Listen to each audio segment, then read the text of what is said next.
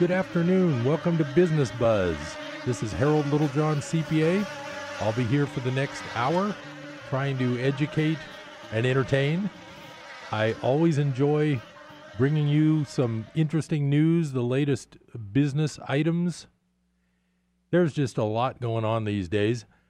I always have to trim back my Business Buzz things that I bring for you because there's just so many different topics that I'm interested in.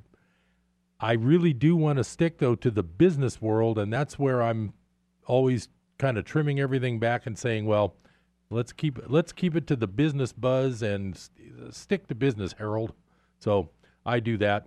Some of my spare time, I do a lot of other types of reading, but I want to share with you all the things that can help you. And when I say business, it's not, you don't have to be a business person to enjoy Business Buzz. I also like to talk about investments and protecting your money and mainly giving you the other side of the story, which is really what I consider my goal here. One interesting thing regarding my tax work, being a CPA, I do taxes all day long, and I've been doing them for close to 40 years. I can't believe I said that.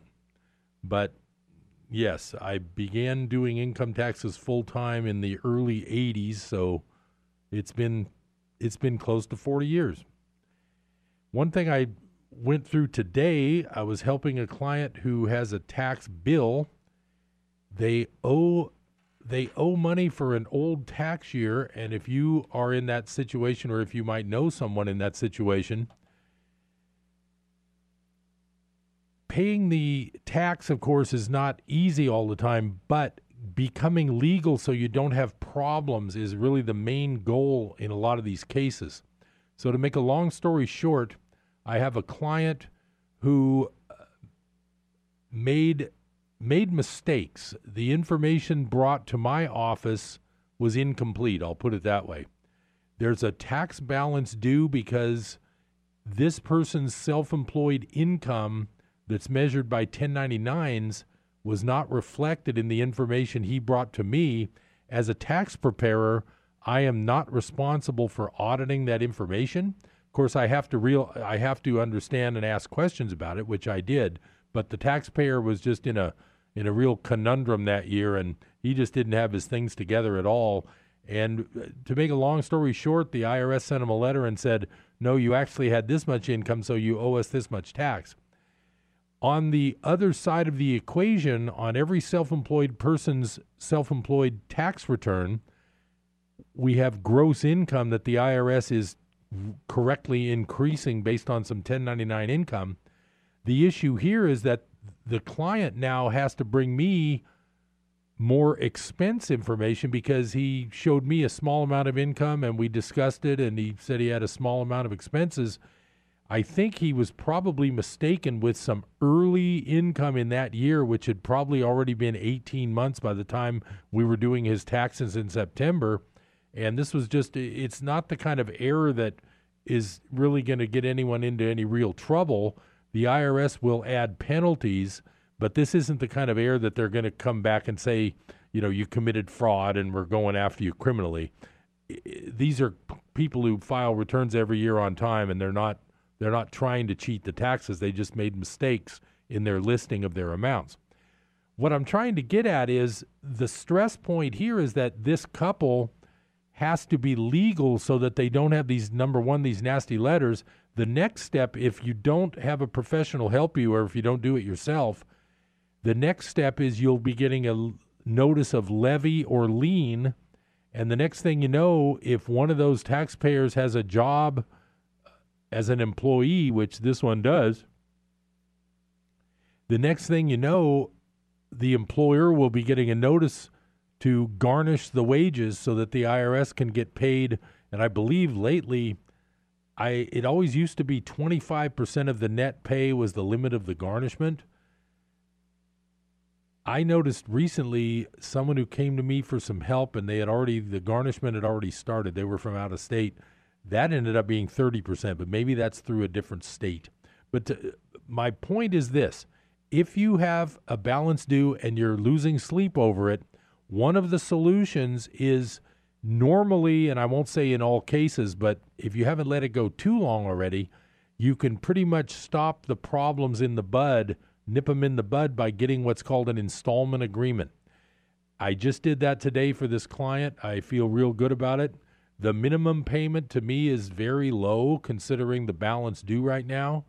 It'll be a payment that they can easily make. And in the meantime, we will amend this return. We will list the correct total income that he should have told me about in the first place. But we will also list the correct expenditures. In other words, there's things that he must have spent to earn that much money from that many different payers. Those will be added also. So we'll not only increase the income, which the IRS has already done, but we will increase the expenses. So the total amount of tax that this taxpayers will owe, the total amount they'll owe is going to be a lot less than what the IRS is billing them for right now. But we don't care about that right now. We can't fix it without a giant payment of tax, and this couple doesn't have that much cash on hand.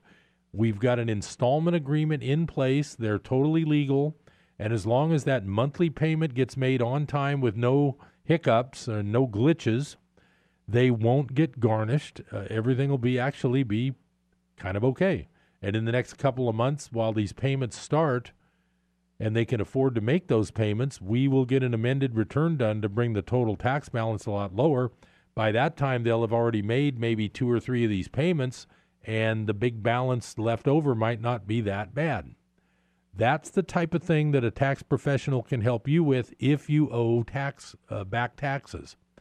There's other alternatives to the installment agreement, but lots of times, even if you plan on doing something more serious than the installment agreement, such as an offer in compromise where you actually try to get the IRS to reduce the amount you owe them, or if you're going to request that the penalties get tossed out because you have a good excuse of why you owed this tax, you can still start that whole process out with an installment agreement, which is smart. The installment agreement makes it to where everything just calms down. You're not going to get super nasty letters anymore. They'll still send you a letter every year showing you your balance and showing you the payments you've made. They're not going to forget about you, but that is the way to make it to where you can sleep at night and you don't have the stress of worrying about the next nasty certified letter that arrives in the mail. In fact, this particular situation was solved before, I believe it's before anyone ever received a certified letter. So that's really nipping it in the bud. Now, there is a charge. The IRS charges a fee to set up the installment agreement. I believe the fee's lower online than it is on the phone, but I didn't have a choice today. I had to get this done.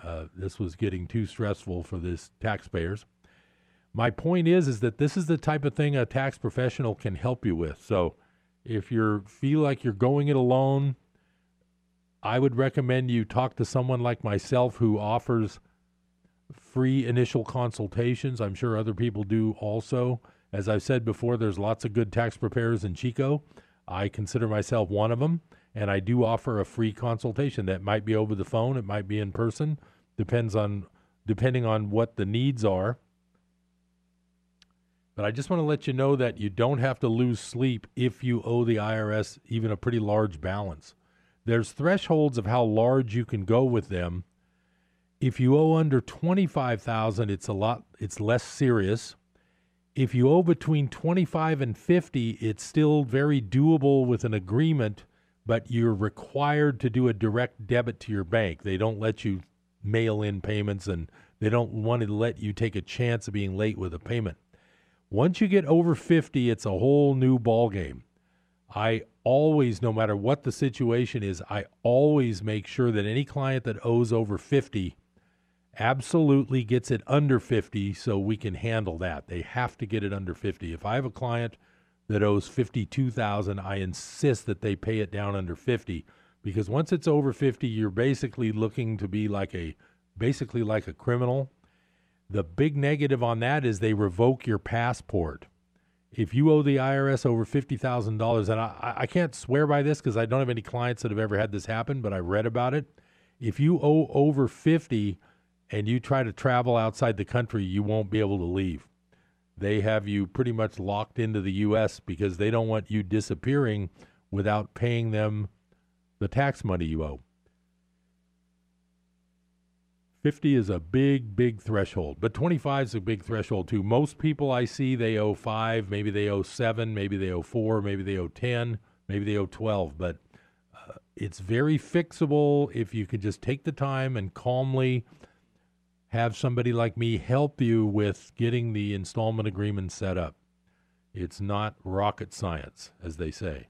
Of course, for somebody who's been doing taxes for almost 40 years, it's just something we do. We do this all the time. I like to start off Business Buzz with some quotes, and I picked a few interesting ones today. And I decided that my topic for the quote, since I've been telling you guys, and I have been telling you lately to insure your money. In fact, today's show is all about your money. I'm not a financial planner. I don't play one on television. This is not financial advice. It's merely for entertainment purposes. But I do have a good show today that's going to protect you and protect your, quote, wealth, unquote. And you'll see what I mean by that when I dig into some of these articles. Now, the topic I picked to look at some quotes today was gold. And a lot of these quotes are, well, they're sort of the opposite. They're like I'll give you an example of the opposite kind of quote that I was looking for. I got two of them right here. One's from Martin Luther. For in the true nature of things, if we rightly consider, every green tree is far more glorious than if it were made of gold and silver. That's not the type of gold quote I was looking for today, because I have been harping on you as a listener to buy some gold as insurance against the money risks that everything else you own pretty much has these days. So when I saw that quote, I'm thinking, well, that's kind of the opposite way. Now, here's another opposite way one. This is from J.R.R. Tolkien, which is the author of The Lord of the Rings. If more of us valued food and cheer and song above hoarded gold, it would be a merrier world. Well, I'm not saying Tolkien did this, but I guarantee you a lot of the people you'll hear on the news and in the government telling you not to bother with gold are hoarding plenty on their own. They just aren't telling you. I can guarantee you that. When they say it's a barbarous relic, when the head of the Federal Reserve says gold is a barbarous relic, it's one of those Ponzi shell games, and you better look under the other card because they're hoarding all the gold they can get their hands on. They're at least dealing with it. So one of the gold quotes I was looking for that I found, this is from Hernan Cortez. Now, Cortez is not the nicest guy. Excuse me. And Cortez said, "We Spaniards know a sickness of the heart that only gold can cure." I thought that was very interesting because, if you remember the history of Spain in the New World, it's all about gold and slave labor and silver and plunder. So I thought that was interesting. Now, here's another quote about gold, and this one is by none other than Christopher Columbus, who, if I'm not mistaken, is Italian, but he sailed for Spain. Columbus says, "But in truth, should I meet with gold or spices in great quantity, I shall remain till I collect as much as possible, and for this purpose I am proceeding solely in quest of them." That was probably his pitch to Queen Isabella when he was looking for funding for his ships. Now, here's another good one. This is from the Indian chief named Red Cloud. "The white man has got the gold out of the land which belonged to the red man." That's very interesting, because when you think about the gold rush, it's that old argument, whose land is it? Kind of reminds me of that bumper sticker when we had the gas crisis in the 70s. What's our oil doing under their sand? It's sort of similar to that. Then there's another good one from Leo Tolstoy, the author. "Truth, like gold, is to be obtained not by its growth, but by washing away from it all that is not gold." I kind of like that because that's sort of like the Course in Miracles. The goal of the Course in Miracles, which is a book I've talked about quite a bit on Business Buzz, is to remove all the blocks to truth, not to find truth or to make truth or to write truth or to invent truth. It's to remove everything that isn't truth.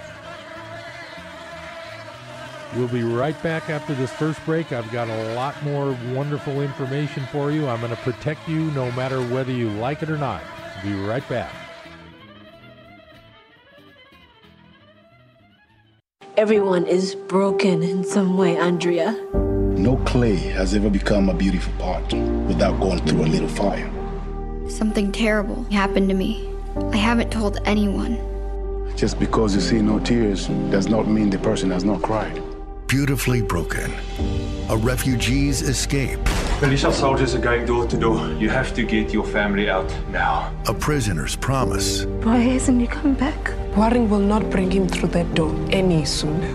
And a daughter's painful secret converge in this inspiring true story of hope. Something is different with her. Listen to me. We are losing her. Why is my family falling apart? I thought I put it all in your hands. As three fathers fight to save their families. BeautifullyBrokenMovie.com. One night only at Chico's El Rey Theater. Sunday, September 30th. Doors open at 2:30. Tickets are $6 at the door. Hi, this is Rob Walter, host of Red Sky Radio with Rob Walter. This is a program that proclaims liberty to the captives of our beloved nation, where truth trumps political correctness and where the uncompromised Word of God exposes the works of darkness and sets free those held hostage behind the iron curtain of a shamelessly biased media. America, we have a trail to blaze. It's time to saddle up. It's time to ride. Join me at 7 a.m. on KKXX. Saturday mornings at 7 a.m. here on KKXX.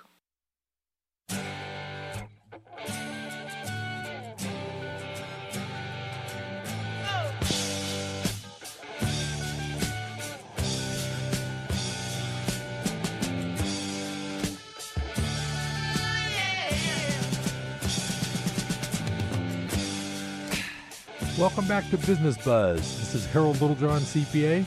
I'm glad you have a chance to spend part of your afternoon with me. Maybe you're picking up children from school. It's school season again. The traffic gets interesting between about 2:30 and 4 o'clock. And I'm sure that when you're, just like when I had a younger child, when you pick them up from school, you also are taking them somewhere, usually maybe a soccer practice or a dance practice or something or other. So be careful out there. It's very, very traffic-y sometimes. I wanted to follow up my quote section with some quotes from a very famous person. As you know, and if you listen to Business Buzz, I do not worship American industrialists from the 19th century, but I do like some of these quotes. So I will share them, even though, keep in mind, I have, after reading a book called, well, a few books, but after reading particularly a book that I've read a little bit here on Business Buzz from, The History of the Great American Fortunes. Once you read that book, you know, it's like that old expression, how do you unsee something? Once you've read things like that, you'll never look at anything the same again. And when you see these worship shows come on the History Channel or the PBS about these wonderful magnates of business who, you know, brought us into the 20th century and all this wonderful stuff, just read History of the Great American Fortunes by Gustavus Myers, I believe his name is. I don't have it in front of me. Myers. It was written in about 1910. Just read that book and then talk to me about these guys. But I do like some of their quotes. It's good to be in business and to follow some patterns of people. I don't want to follow all of these people's patterns because I've read that book. But I'll follow some of their work habits because they did get awfully wealthy. Don't forget there was no income tax before 1913. They got to keep whatever they could earn. There was no labor laws, so they got to hire whoever they wanted for very, very little money. Like I say, check out History of the Great American Fortunes. It's online for free. Just type it in and read it. So I'm going to quote J.P. Morgan on a few quotes because the last one I'm going to read you directly relates to the gold quotes I was giving you before. But I like some of these other ones, so I'm going to share these with you. This is one big businessman. Go as far as you can see. When you get there, you'll be able to see farther. I thought that was quite profound. Here's another one I like. When you expect things to happen, strangely enough, they do happen. This was one that I've heard a long time ago. I didn't know who said it, but I'm glad to find out this according to Brainy Quote, which is where I always look up quotes at. It was J.P. Morgan. This is a really good one, and I've heard this a lot. If you have to ask how much it costs, you can't afford it. I like that. Of course, coming from a billionaire, when $1 bought you, $100 was probably monthly earnings. So coming from a billionaire in the 1800s, I could see him being able to say that. Now here's one I really like. A man generally has two reasons for doing anything. One that sounds good and the real one. Well, that was interesting. Now I got two more. Here's another good one. Well, I don't know as I want a lawyer to tell me what I cannot do. I hire him to tell me how to do what I want to do. That's interesting. That would be a good quote for a lawyer quote section too. Now here's the one I saved for last from J.P. Morgan because it relates to my gold quotes from a few minutes ago. Gold is money. Everything else is credit. Now that's interesting coming from a place where these days all these big bank heads just act like gold is meaningless and you don't want it. So I thought that was very, very interesting. Moving along, speaking of big banks, I wanted to share an article that it just got published today on my favorite news source. It's kind of like a place that just shoots out a bunch of news stories all day long called ZeroHedge.com. The title caught my eye. Wealth of top 1% surpasses $100 trillion, more than global GDP, which is gross domestic product, as I've told you before, and all central bank balance sheets. So I'm just going to read a little bit of this report. Back in March, when looking at the latest political wave sweeping across Europe, Deutsche Bank, and that's a big giant German bank, Jim Reed wrote a report which observed that it's hard to get away from the fact that populism is currently going through an explosion in support at present, of which today's vote of no confidence of Swedish Prime Minister Löfven was just the latest example. So this was just a comment about Deutsche Bank and talking about the European warned that the liberal world order is in jeopardy and concluded rather ominously, as of now, the rise in populism hasn't yet destabilized markets. However, we find it difficult to get away from the fact that uncertainty levels are bound to remain high while such power brokers remain in major elections. Indeed, the unpredictability of Trump's policies is such an example, with the recent tariff threats which have subsequently escalated market concerns about a trade war being one. At a time when global central banks are moving towards an unprecedented era of tightening and dealing with years of massive asset purchases, risks from rising populist support has the ability to seriously disturb the prevailing equilibrium of the last few years and subsequently markets. Now, the point of this article, it's not really that political, but it says, fast forward to today when Bank of America strategist Barnaby Martin tackles the thorny issue of ascendant populism, which he attributes to the lost decade following Lehman's collapse and what he dubs the era of hubris, a time when the richest 1% has seen its collective wealth surpass $100 trillion. Martin begins by reminding us that a decade ago, the collapse of Lehman Brothers sent shockwaves through financial markets, to which the response was an unprecedented amount of central bank support, both in terms of its size and creativity. As we have observed on countless occasions with central banks as a tailwind, financial markets have outperformed real assets over the last decade. Even so, the dichotomy in many cases is staggering. And he just goes on to talk about that. Now, one thing interesting today when you hear this word populism, it's interesting that President Trump today spoke to the UN General Assembly, and I happened to catch a few minutes of it before I had to leave it. He came on about 11:15 Eastern time at the UN, so that was like 7:45 here. And it's interesting because he started his speech mentioning that the United States is going to protect itself, but it wants to have friends and partners, but it's not going to be, subject to globalist laws and things. And that was sort of the start of his speech. I wasn't able to hear the whole thing, and I'm not going to sit there and watch TV on that level. I just want to share with you that the reason this article mentions that word about populism is that Sweden just had a no vote of confidence for their prime minister. So this idea of nationalism, which is, I don't consider it a bad thing. I guess some people do. The idea is spreading around the world, and the Brexit and the Trump election were the two things that really kind of started it rolling. So it says the wealth of the top 1% globally has surpassed $100 trillion now, a number greater than the sum of the big four central bank balance sheets, current world gross domestic product, and the cost of the 07-08 global financial crisis.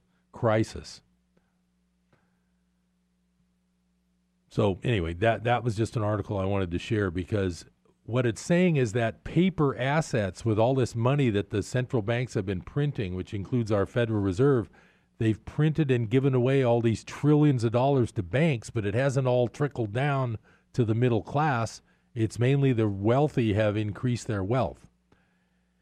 That is what this article is talking about. I encourage you to read articles like that. It's not, you won't hear this on mainstream media. It's unbelievable if you turn on like CNBC, if you've done that, or turn on Bloomberg. Pretty much all they talk about is stocks. That's all they promote. That's all they want you to buy.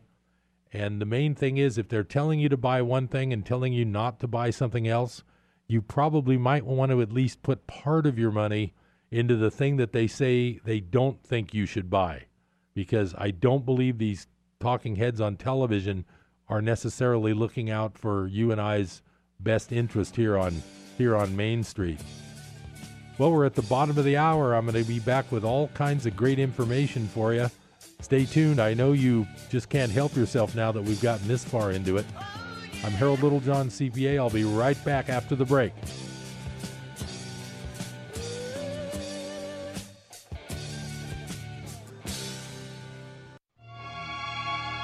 Hello, this is Samantha Landy, and I bring you Psalms of Hope. Heard here on Life Radio every Monday, Wednesday, and Friday at noon. So do tune in and join me for beautiful music and an encouraging word from the Lord. Psalms of Hope with Samantha Landy, Monday, Wednesday, and Friday at noon, here on KKXX.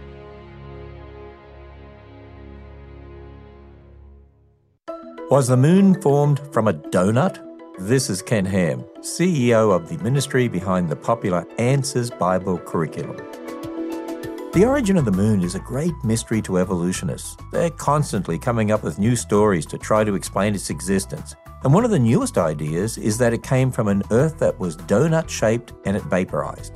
Computer simulations showed a shape-shifting early Earth. They then think chunks of debris slammed together and formed a proto-moon. Eventually, heavy silica rain helped the moon grow. Then the Earth shrank, and there was the moon. Because they have the wrong starting point, evolutionists come to the wrong conclusions. But when we start with God's Word, we know God created the moon on day 4. Listen to this program again or view a transcript at AnswersRadio.com and discover more about astronomy and cosmology when you visit our website at AnswersRadio.com. That newborn baby is going to need a lot of special nourishment in order to grow up healthy and strong. The same is true for those who are new in their walk with Jesus. The Bible says they need spiritual milk to nourish their souls at a critical point in their life. That's what we try to provide with the teaching and talk on our station. And when you send them your financial support, you are helping to accomplish something powerful. You're helping us get spiritual nourishment to those who vitally need it. So thanks for looking out for those newborns of all ages. Tell your friends about Life Radio, KKXX, AM and FM.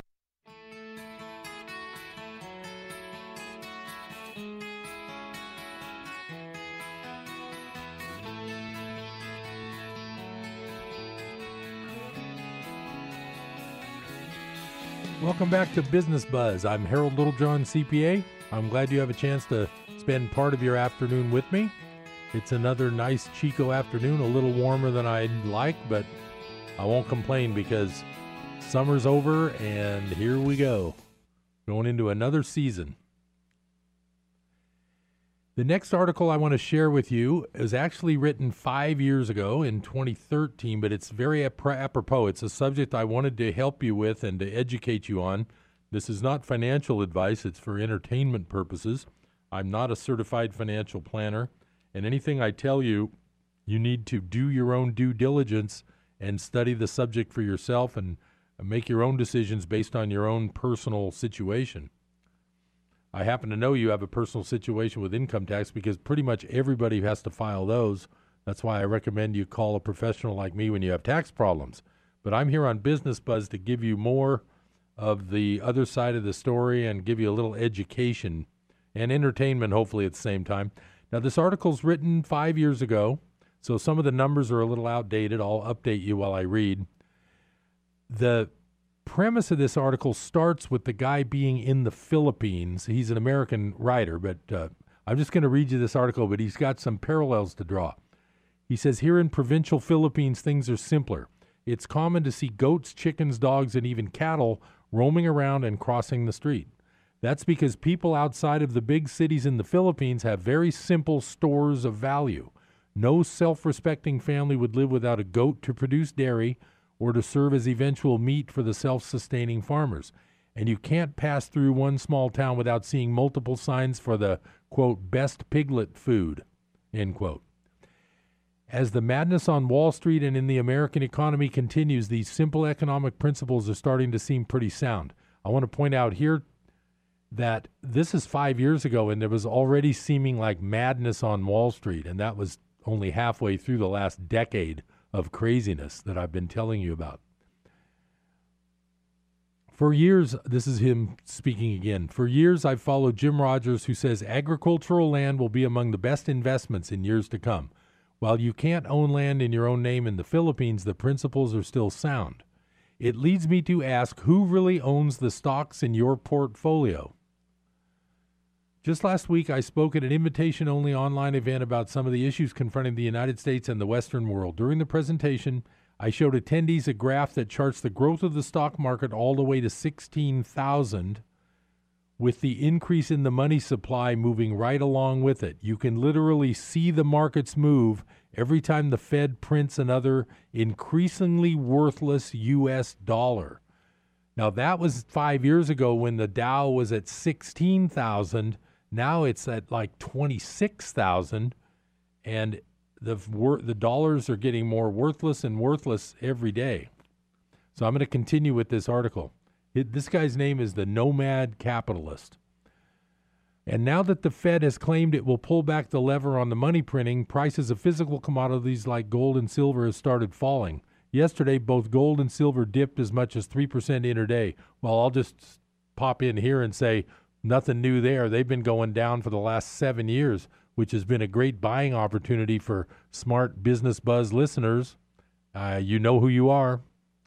I'll continue. All because the hacks at the Federal Reserve decided to invoke the word taper and actually mean it this time. Remember, the Federal Reserve was pumping money into the system and announcing it from about 2010 to about 2013, called QE 1, 2, and 3, and then they claimed to be tapering that.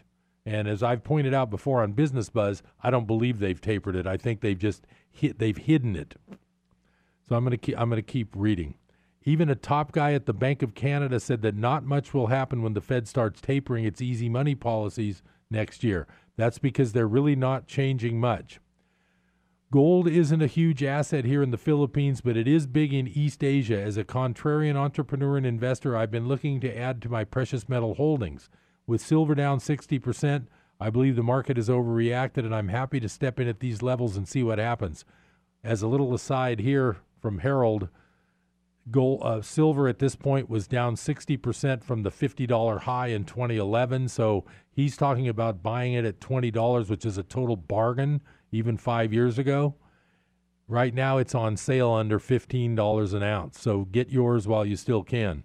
Not financial advice, just entertainment value. Of course, I prefer offshore gold storage through groups like Bullion Star in Singapore, where they actually store your metals in a vault as non-reportable assets. Of course, you should always do your own due diligence and use the most sensible path for you. That guy sounds like me. Do your own due diligence. I'll add an interesting feature here. As a tax preparer, if you own an account with cash or stocks and bonds in a foreign account, and your total foreign accounts total more than $10,000 at any one time during the previous year, you have to file a form with the IRS. Well, I think it's with the Treasury Department, but it's kind of through the IRS.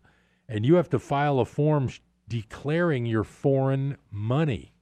It's interesting here that he says, and I haven't checked this out, so don't quote me on this.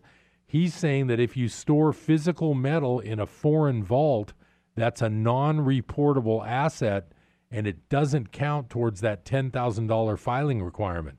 That's very interesting, and that's probably something I'm going to look up to see if that's still the case, because I wouldn't want to lead anybody astray as a tax professional on a filing that's very important if you do have foreign bank accounts. Yeah, I'm going to continue. I've traded plenty of stocks in my day. I was raised around the stock market. On balmy summer days in high school, when other kids were out swimming or making out with their girlfriends under a deck somewhere, I was inside watching CNBC.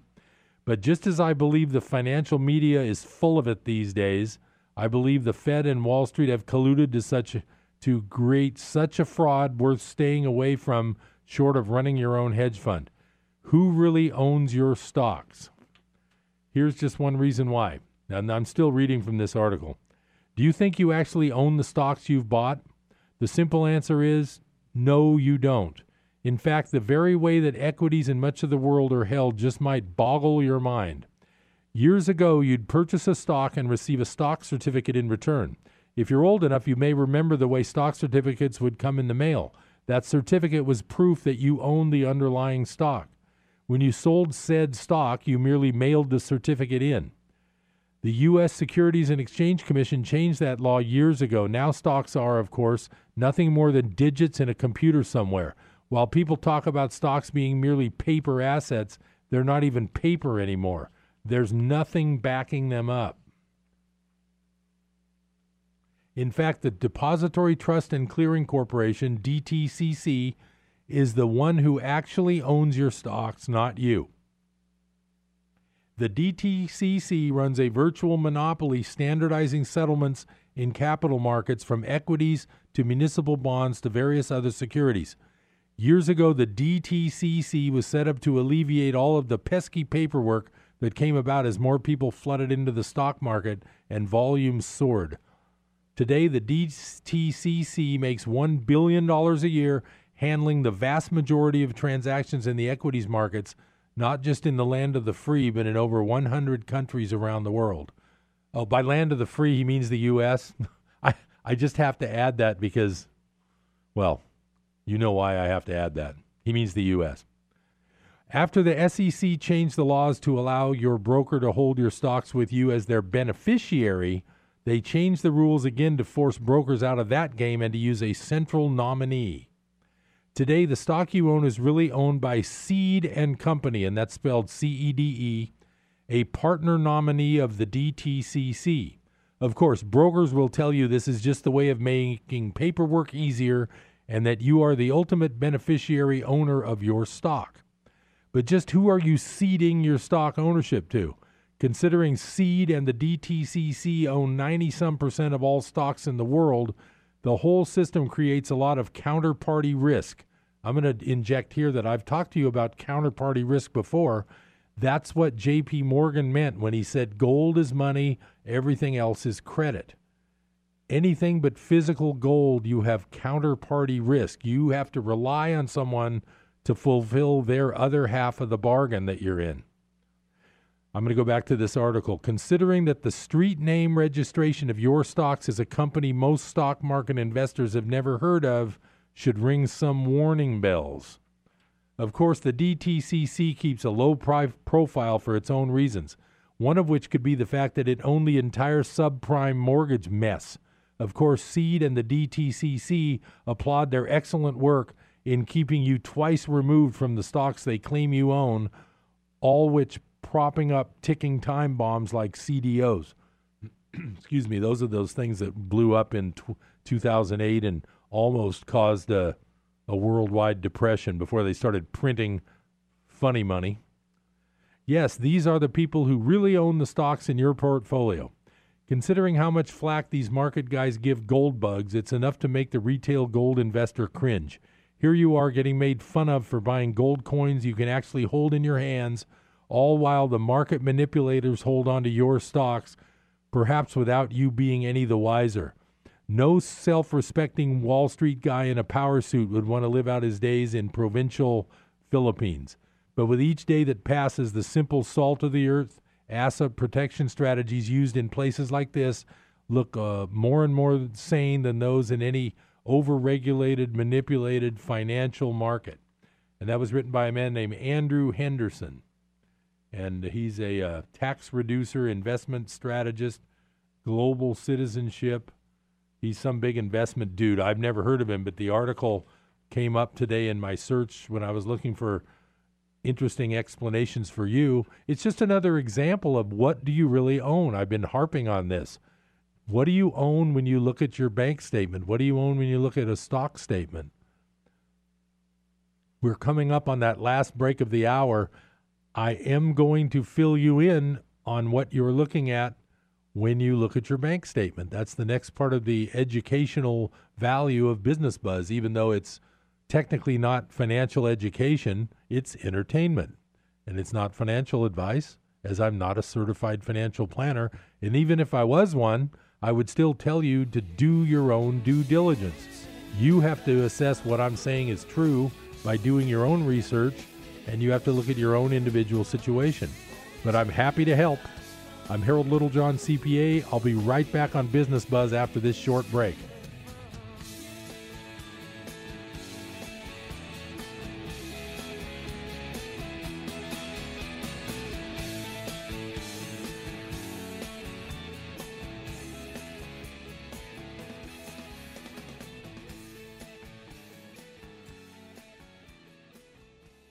Hi, this is Rob Walter, host of Red Sky Radio with Rob Walter. This is a program that proclaims liberty to the captives of our beloved nation, where truth trumps political correctness and where the uncompromised Word of God exposes the works of darkness and sets free those held hostage behind the iron curtain of a shamelessly biased media. America, we have a trail to blaze. It's time to saddle up. It's time to ride. Join me at 7 a.m. on KKXX. Saturday mornings at 7 a.m. here on KKXX. We bless Almighty God. Let us outdo one another in kindness, unselfish love, and good deeds one to another. Train up our beloved children and grandchildren in the age-old truths exemplified by the Christ. Respect and protect the lives of fellow human beings, preborn and postborn. Our choices do affect the future blessings God can bestow on us. America, bless God. Hello, it's me, the designer jeans in the back of your closet. What happened to us? I used to summer in the Hamptons, and now I'm stuck behind a pair of sweats. Okay, maybe I never really fit you right, but I got a lot more Sunday fun days left in me. So take me to Goodwill, where I can really make a difference. Your donations to Goodwill create jobs, training programs, and education assistance for people in your community. To find your nearest donation center, go to goodwill.org. Donate stuff. Create jobs. A message from Goodwill and the Ad Council.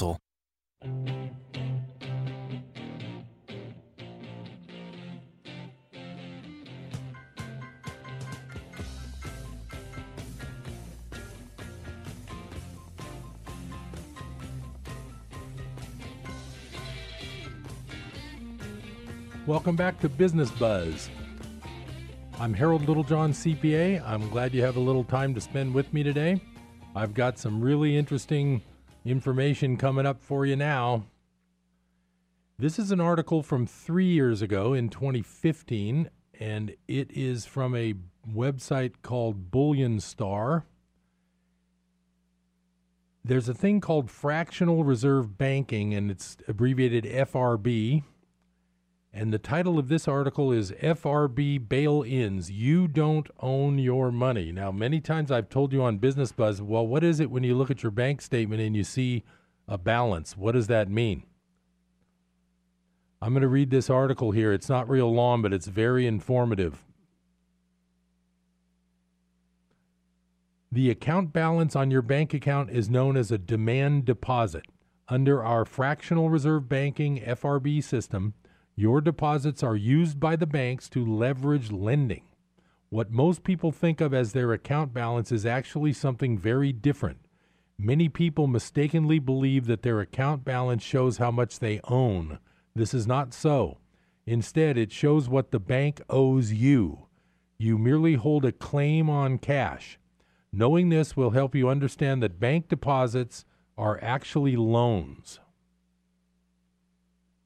Your cash forms the foundation for a banking system that loans out, in parentheses, hypothecates your account balance with the promise that they will keep some of it on hand and return all of it if you ask for it. This is called fractional reserve lending, and this is what all banks do. The legal precedent that established the foundation for fractional reserve banking was determined in a English UK Supreme Court, Foley versus Hill, 1848. And here's a quote from that. Money, when paid into a bank, ceases altogether to be the money of the principal. It is then the money of the banker who is bound to an equivalent by paying a similar sum to that deposited with him when he is asked for it. The money placed in the custody of a banker is, to all intents and purposes, the money of the banker, to do with it as he pleases. He is guilty of no breach of trust in employing it. He is not answerable to the principal if he puts it into jeopardy. If he engages in a hazardous speculation, he is not bound to keep it or deal with it as the property of the principal, but he is, of course, answerable for the amount because he has contracted, having received that money, to repay to the principal when demanded a sum equivalent to that paid into his hands. Now, do you see how convoluted that is? Do you see how bad that sounds? When if your only asset is money in the bank, doesn't it give you a little bit of a bad feeling in your gut when you just heard that? That's a legal precedent that has not been overturned. I'm going to continue reading. In very clear terms, when you deposit funds in a bank account, those funds are no longer yours. You become an unsecured creditor or lender to the bank. Interest payments are supposed to compensate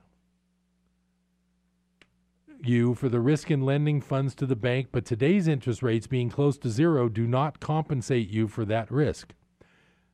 The next topic on this article is called Bank Runs and Bank Holidays. Fractional reserve banking works as long as people have faith that the bank will give them back their money. When things aren't going well and when the bank is perceived as having taken too much risk, people start demanding their balances back in cash because their trust in the bank's ability to give them back their money starts to diminish. This is called a bank run, and it is what banks fear most. Assume that all depositors would claim their cash at once. As the reserve ratios are below 10% for most Western banks, less than 10% of the funds would be available for withdrawals. Fun fact, a bank holiday is when a bank literally closes its doors and blocks account holders from withdrawing their funds.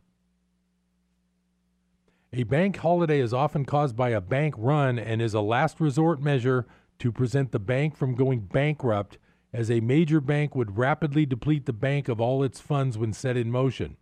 The most recent example is what happened in Cyprus in 2013.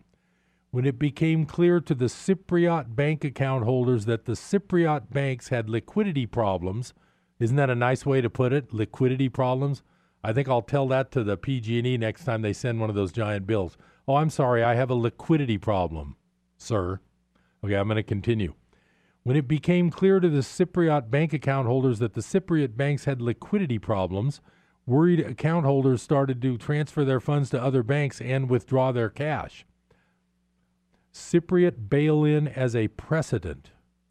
Why did the Cypriot bank account holders wish to withdraw their funds in 2013?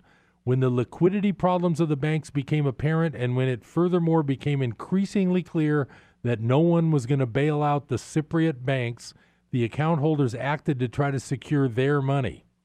Instead of the banks being bailed out, the banks had to save themselves and recapitalize by confiscating and freezing part of the bank account holdings.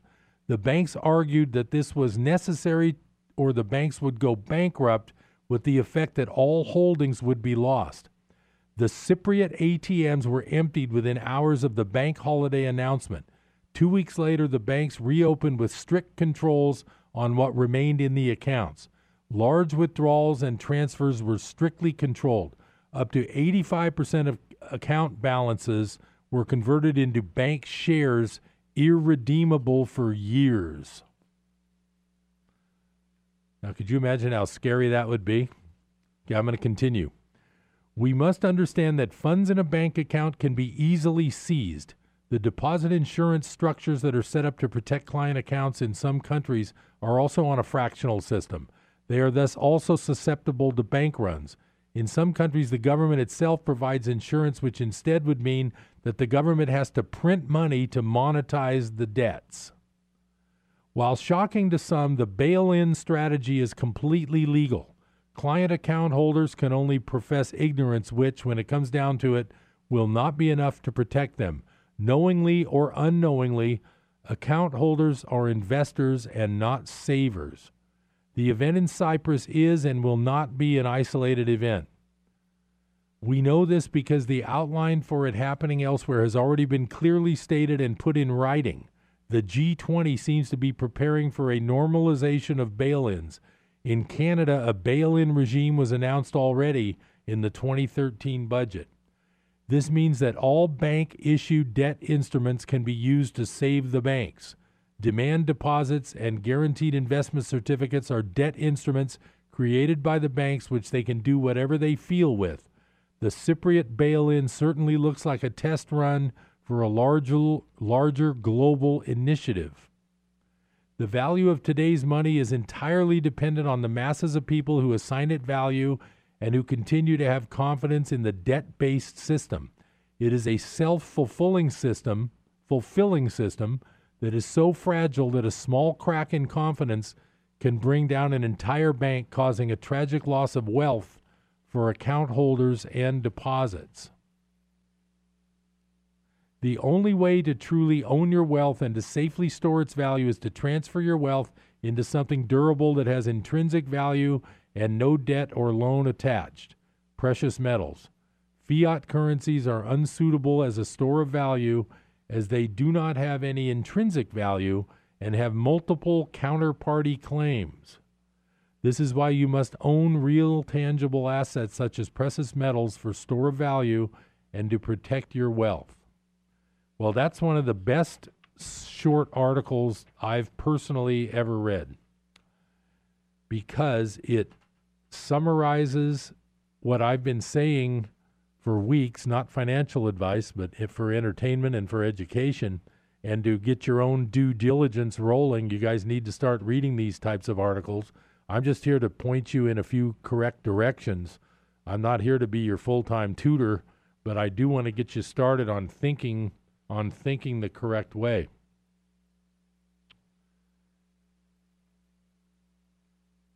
I've just got a few minutes left on Business Buzz today,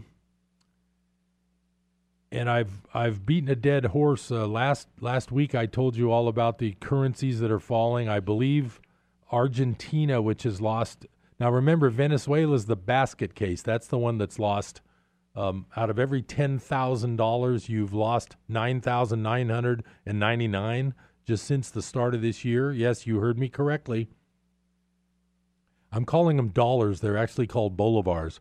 If you live in Venezuela and you had an account with 10,000 bolivars, you have lost 9,999 of those, of the value of that money.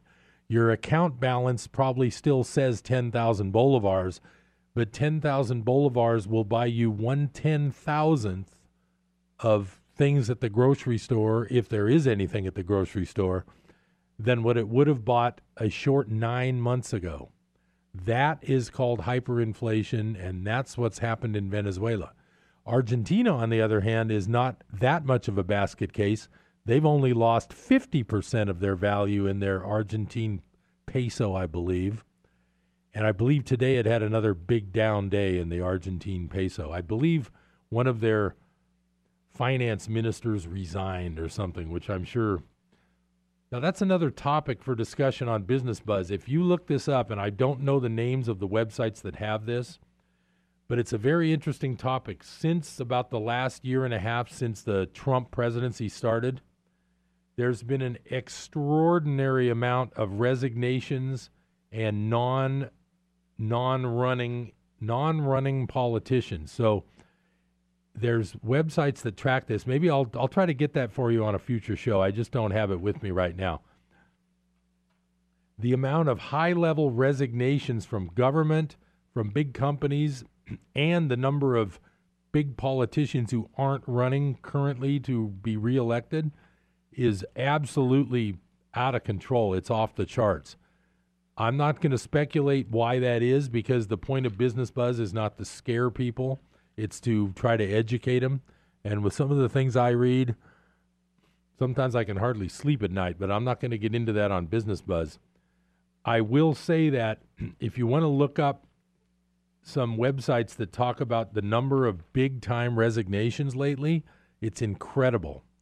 So people who jump ship when they're, if you're a guy making $5 million a year as the chairman of some big company, would you really just quit? Would you really resign? I don't know. I mean, I'm not trying to read these people's minds. Speaking of minds, for the last few minutes, I like to back up and take it easy. So I'm going to read you part of the Miracle Business Method, my little book project. It should be published this fall. And this little section's called Try This Tip to Free Your Mind. I decided for 4 hours in a confined space to try to not express any opinions. This is a great workout for your quest toward becoming more non-judgmental. One of the Miracle Business Method's pillars is to become non-judgmental as a way to clearing your mind and making better decisions.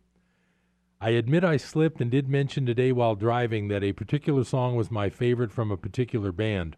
Notice that this slip-up seems like nothing. However, this exercise is not about only not expressing opinions about big topics. It emphasizes no opinions on any subject. This helps your mind stop judging all day long. As a bonus, it also removes the natural stress that opining creates. When after you have expressed your opinion, you get anxious whether someone is going to disagree with you, forcing you to defend your opinion. How ridiculous to do that all day long, but you probably do. Try this simple exercise today.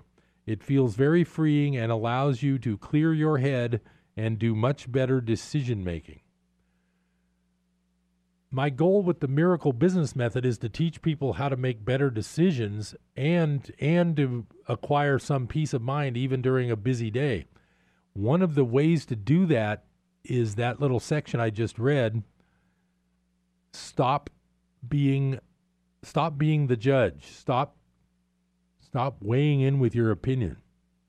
A real good way to stop weighing in your opinion slowly, because it's hard to do this after doing it every day of your life for your whole life. A real good way to do this is one thing that I try to profess to people that I know. Don't give an opinion unless you're asked for one. That alone will drop about 90% of your opinionating, because most of the time you give an opinion, nobody's asking for it, you're telling it. I'll leave you with that today on Business Buzz. It's been a pleasure to speak with you today. I'm glad you had some time for me. I'm Harold Littlejohn, CPA. Join me next time for Business Buzz. Have a great week.